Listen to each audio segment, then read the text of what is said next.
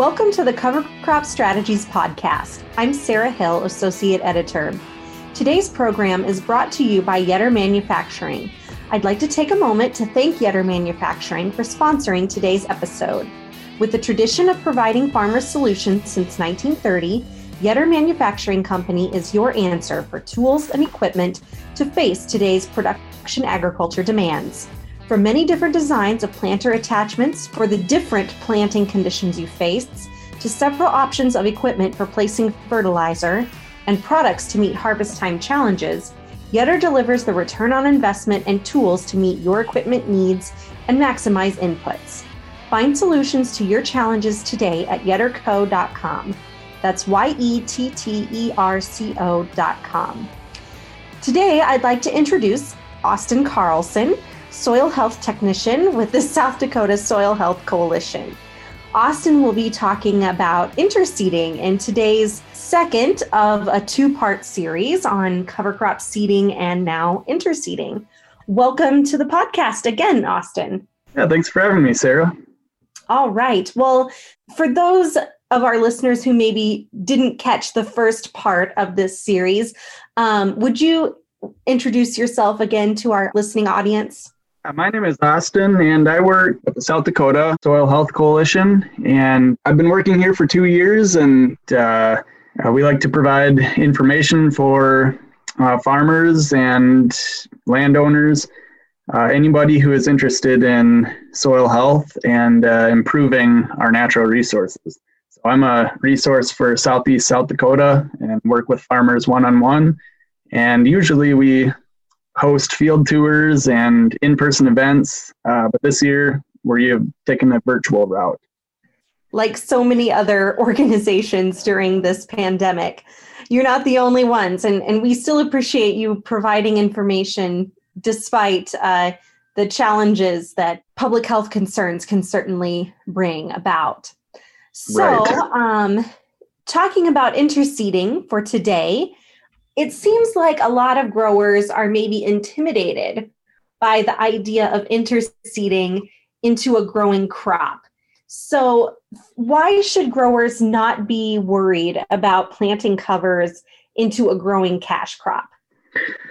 Yeah, and I might touch on it a little bit differently here in that, there is some concern with it's a big step going out and seeding different plants in with your cash crop.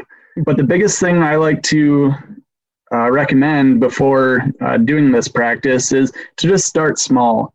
By just doing a little bit each year, the producer gets more comfortable with the practice and they can learn valuable methods and ways to improve this type of interseeding.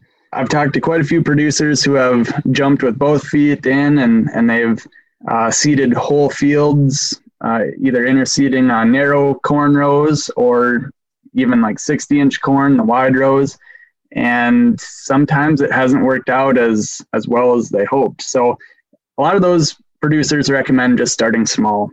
And then there's a couple different ways you could seed the cover crop in with we'll say corn, but really any cash crop. And that might be early in the season or late in the season, such as when the plant is drying down and more sunlight is contacting the ground. So usually earlier in the season, interseeding applications is kind of where people get most nervous, just because they're not used to seeing an actual second crop growing out in the field. Usually the conventional methods are to have just a completely clean, bare field and then your cash crop growing. Okay. How does a grower go about determining what stage the cash crop should be in when they go into the field to interseed cover crops? So this question can vary a little bit too, just on the different crops, but I think most common would be interseeding into corn. So I'll touch on that. The producer is looking to get the maximum growth of cover crop and have maybe diverse cover crops, maybe some warm seasons and some cool seasons. I would recommend interseeding early in the growing season. So when the corn is approximately the V3 to V6 growth stages. And I would recommend this because anything after the V6, the growing point of the corn is out of the ground. So if you run over any of the corn, it's going to die at that point. So that way you have by going a little earlier, you minimize that risk of running down corn and killing it. And then also that V3 to V6, you have the most sunlight opportunity to get those seedlings, the cover crop seedlings, growing right away. And then if we're thinking like later in the season, I would say hold off until the sunlight reaches 50% down to the ground between the corn rows. Otherwise, if the canopy is just too shaded, those seedlings won't have a very good start. So in that application would be like an aerial seeded cover crop application, or maybe some really late season top dressing of nitrogen. So then how early in the season can cover crops be planted without affecting the yield potential of the cash crop that's being planted into? So there too, specifically with the corn, all the textbooks say we kind of want to keep a weed-free field around that V3 to V6 just to not have any competition for the corn. But a lot of the things I've seen around that V4 to V6 really has not been much of an issue for hurting any of the yield. Great. So are there certain cover crop species that work better in an interseeding scenario? Definitely for interseeding, I would recommend looking for shade-tolerant cover crop species. And some of the best tolerances to shade that I've seen would be like crimson clovers, annual rye, radish, flax. Things like that seem to do pretty well with minimal sunlight.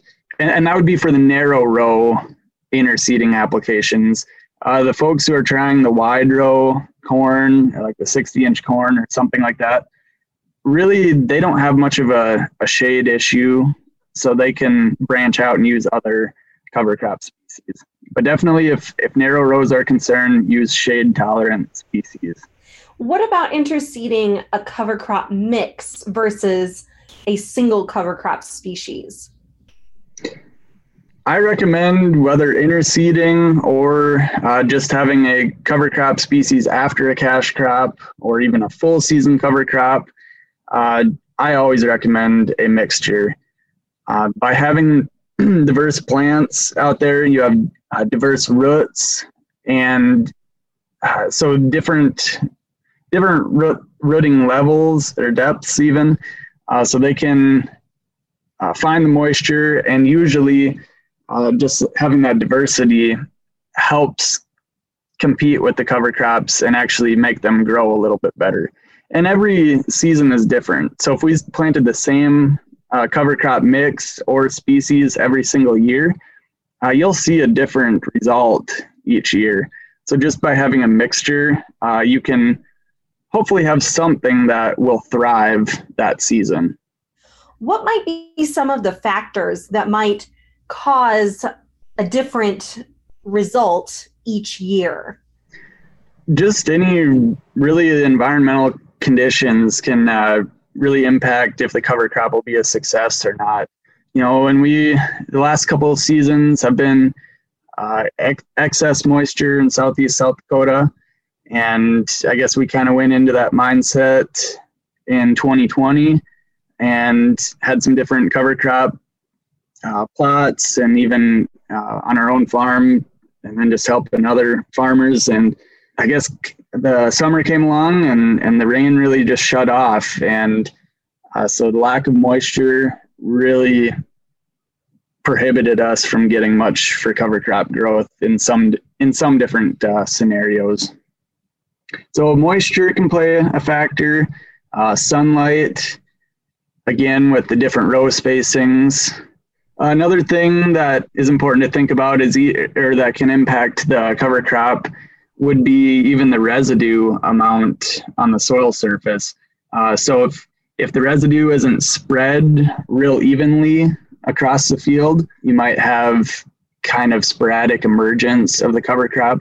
It kind of goes along with anything in farming. We like to have uniformity across the field, and that all starts harvest through planting and through harvest the next year. Just having even residue, you'll probably have a more even cover crop emergence. What might be some of the benefits that interseeding offers compared to some of the cover crop seeding methods that we talked about in part one of this two-part series? I know you mentioned drilling and incorporating into the soil, and then also aerial seeding as potential seeding methods. But what might be some benefits that interseeding offers that are different than those other methods? The thing with interseeding that's nice is you have a longer period of time for that cover crop to begin growing and continue growing. When we're seeding a cover crop after a cash crop has been harvested, in the case of corn and soybeans, we're just not looking at a very long window of opportunity for the cover crop to get established, and we need moisture to get it established usually, which is tough in the late summer and early fall. And then even, with the frost, a typical year, we'd be cold right now and things just aren't growing. So by interseeding, we have a greater period of time with, favorable conditions with the with temperature, and usually we have a better window of opportunity to get the cover crop established and then get the benefit from them. A lot of times we like to recommend to get the maximum benefit for a cover crop, we'd like to see approximately 45 days of growth for the cover crop. And even longer might be better, 45 to 60 days or so. So after corn or soybean harvest, sometimes we don't have 50 days for that cover crop to grow, and then it just might not be as beneficial. The benefits are still going to be there, but you just won't get as much return from your investment of the cover crop if you don't get enough growth.